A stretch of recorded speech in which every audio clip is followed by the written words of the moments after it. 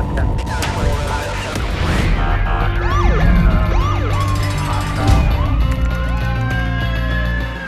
to be a street cop.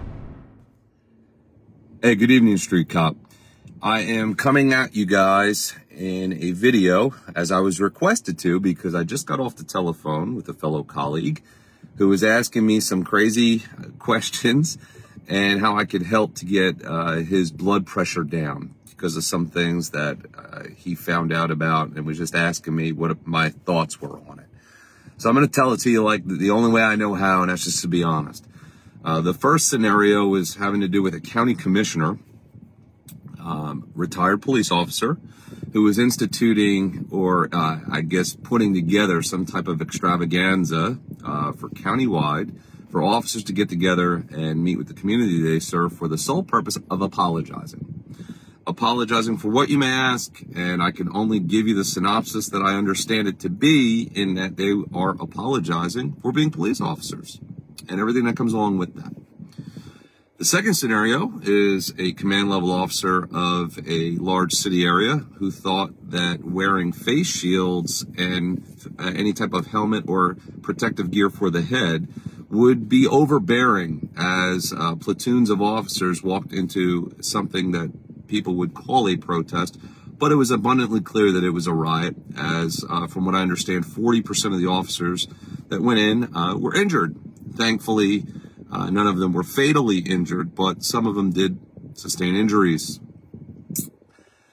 I ask of you this: the next time that you read a post, or you watch the news, or you hear of something going on that's crazy that has to do with somebody who's not law enforcement, politicians, private industry, whoever you're critical of, I would tell you to take a deep breath, stop for a moment, and think of all of the damaging actions and the backward actions that are being taken right now by men and women who are police officers or who are retired, who are taking on positions, who are being elected into positions with law enforcement background that are making decisions such as the ones I just mentioned to you.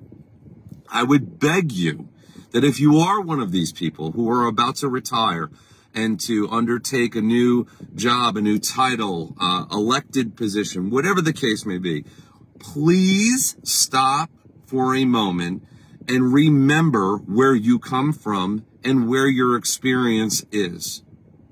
I would beg this of you. Before any one of us, me, you, your neighbor, are critical of some of the decisions that we hear about by our elected officials, by private industry, by celebrities, whatever is your dish that you get critical of. Stop for a moment and think about the decisions that are being employed right now by police officials or recent retirees thereof.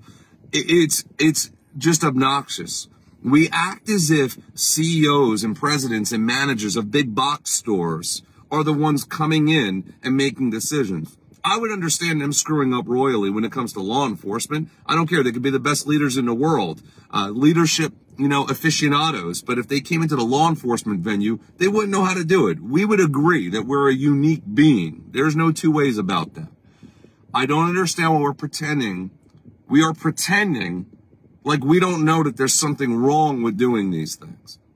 We're pretending. And it's the only way I could come to terms with it. We must be pretty damn good at pretending. Okay? You have to realize something. These relationships that we are so desperately trying to form with people that are always going to be our antagonists, they are malleable relationships. And in the stroke of a match, they can burn up right in front of our faces. You have to realize that. The proof, the evidence of my claim is sitting right before your eyes. Look at Seattle. The chief of Seattle tried to say yes when they told her to say yes, said no when they told her to say no, and what? Has now since resigned because her head was next on the chopping block. Doesn't matter how much you pander. We talk about a pandemic. We're in a pandering pandemic right now in our profession. And it's about damn time that we wake up and realize it. It's me, it's you, it's the person to your right, it's the person to your left. We are the ones to blame when we ourselves are the ones instituting these crazy initiatives, these obscene policies, these obnoxious gestures that we all know does not make any good sense. None. And guess who are the ones that are neglected? The men and the women that are ones going out there apologizing in the one scenario I gave you, and the other men and the women that are walking into a damn riot without any protective gear on their heads because it's overbearing. In the appearance of overbearing. I'm begging this of you. Now, that has nothing to do with an elected official, has nothing to do with some celebrity moron that's up there on a stage screaming and yelling about equality. It's got nothing to do with these people. That is the men and the women that are wearing badges. You're retired, you get elected into a position, don't forget where you come from. I don't mean handing out 25% raises. I'm saying stop with this obnoxious behavior and hating your own skin and hating your own history and hating your own profession. Stop it. It makes me sick. I would understand if you've never been told, if you've never been trained. We say this all the time in the game of interdiction. And we say this all the time in the game of, enforcing or identifying criminal indicators and criminal behavior. If you've never been told it and you're out there instead just pumping out tickets all day and you've never been taught otherwise, I can't be upset with you. You've never been told. But you've been told right from wrong. Okay? You've been told right from wrong. You know what tastes like shit. Don't feed it to other people. Take care of each other. Take ownership for the things that we are doing to ourselves. Please, if you don't know the answer to something, I find it to be the most attractive trait in the world. If you don't know the answer to something, have the humility to turn to a colleague, turn to someone to your right or to your left, using platforms such as Street Cop, whatever it is you subscribe to. And ask the question. Say, hey, I really don't know how to handle this. I've never been tasked with this before. What did you guys do? It's attractive as hell when somebody can admit that they don't know the answer to everything. I certainly don't. Neither do you. Ask. It's okay. But damn it, ask before you walk people into darkness. And that's all you're doing. You're walking them into darkness. We are in a pandering pandemic, and I am begging you to stop. You are neglecting the people that you are tasked to lead. And they are looking to us in those in leadership positions, especially to just not make them feel that they are expendable, that they're a barcode. This is common sense, people.